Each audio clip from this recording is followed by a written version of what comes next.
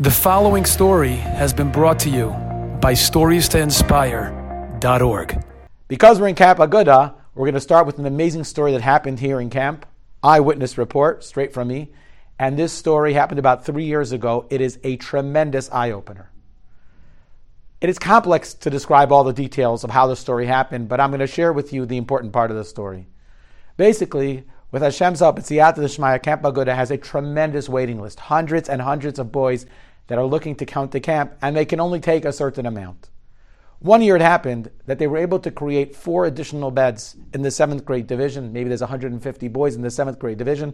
They were able to create 4 extra beds. And they said, you know what, we'll take 4 kids from the waiting list and give 4 kids an opportunity at the summer of a lifetime. Problem is like this, that in 7th grade, the kids go on the most incredible, unreal 25-hour trip they've probably ever been on in their life. It's to Niagara Falls, but it's not just a trip to Niagara Falls. They drive part of the way and they go to a water park and have an amazing lunch. And then they go on the Maid of the Mist. And then they go to the Cave of the Winds. And then they have a barbecue. And then they have a kumsitz with the incredibly talented Rabbi Yitzi Bald. And then when you think everyone has no more kaychas, they take you to this incredible jump trampoline park called God Air. And when you have 0 kaychas left, they put you on the bus. You drive 6 hours back to upstate New York. You daven in Vasikin. When you get here, you have delicious fresh Danishes and hakoko, and then you take a very long shluf, Gan Eden Hatachtan. Amazing. The problem is that these additional 4 boys that came to camp created a real logistical issue. Because the camp takes coach buses, comfortable coach buses. The seats recline. Well, listen, we all know here in camp, the seats recline. There's a video, there's air conditioning, there's a plug for your kosher device. It's amazing. The problem was that because of these 4 boys, the camp would have to take an additional coach bus. That's a huge amount of money. I don't know what the amount is, but I'm going to say $10,000. And to take the 4 boys and have to pay $10,000 to have them just wasn't really worthwhile. So these boys were told before they came to camp that they had a choice if they want to come to camp. There's another 100-something kids, 200-something kids on the waiting list. There's many people that will take the opportunity.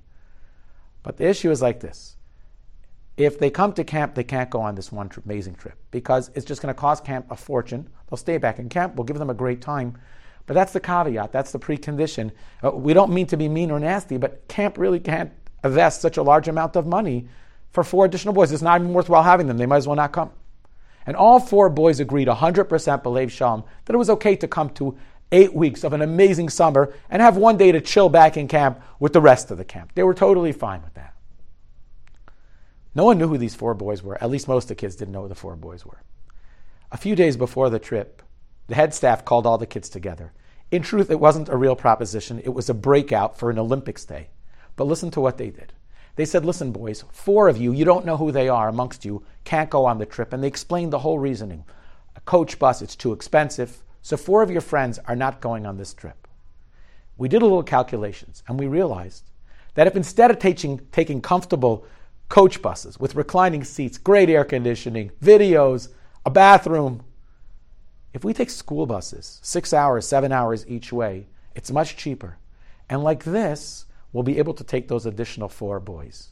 And they can too could be part of this amazing, wonderful, remarkable trip.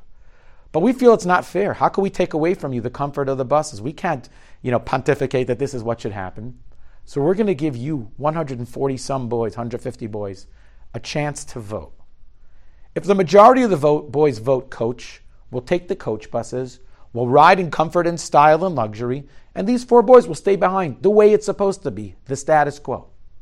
But if you boys really want to give those boys an opportunity, you'll write on the ballot, school bus, and we'll take school buses, but your 4 friends will be able to participate in this beautiful trip. And we did that. We gave out ballots, blank ballots, anonymous ballots, and kids were able to write on there just 2 words, school bus or coach bus. It was part of a breakout. It was never a real proposition. And the most amazing and remarkable thing happened. Out of the close to 150 boys that handed in ballots, well over 100 of those boys wrote 2 of the most magnificent and beautiful words that I have ever heard as part of a camp experience. The words, school bus. In other words, we are willing to put our friends before we put ourselves, even though it won't be so comfortable. And it's really not so comfortable. But it doesn't make a difference because you know what? we care about another person perhaps more than we care about ourselves. Over 100 boys, more than 2/3 of these Tyra beautiful 7th grade neshamas were willing to put someone before themselves. Now Hashem has an amazing way of working things out, because happens to be the day of the trip. One boy ended up having to go in for a simcha, and another boy, and we ended up being able to put everyone on coach buses anyways. But the thought that a young 7th grader, a 13, 12-year-old child, is able to reach out of themselves and put themselves in discomfort for another person, is that not one of the most beautiful things ever? And as parents, if you're a parent listening to this, I ask you a question. A, what would you have done? Would you have put somebody else before your own comfort and luxury? And B, what do you think your child would have done if they were one of those 7th graders? Would they have put the words school bus or the words coach bus on that ballot? And I remember turning to one of the other head staff members and saying that this is a moment of such a Eis Ratzon. In Shamayim, the Rabban Shalom is definitely looking down. And he is so proud, and he's so happy, and he's saying, look how beautiful my children are. When a parent sees that one child cares so much about another one of his children, is there no greater nachas in the world than that? The Rabban Shalom certainly had so much nachas from them. And I said, let's just daven, because this is such a Eis Ratzon, it's such an auspicious moment. Hashem for sure will answer our tefillos. And I think this story is such a beautiful introduction to something that we sometimes don't think about. You know, Klal Yisrael are a beautiful people. We care about one another like brothers and sisters, most of the time at least. It's not normal that strangers who are not related, who don't know one another, take care of each other in the most special way possible.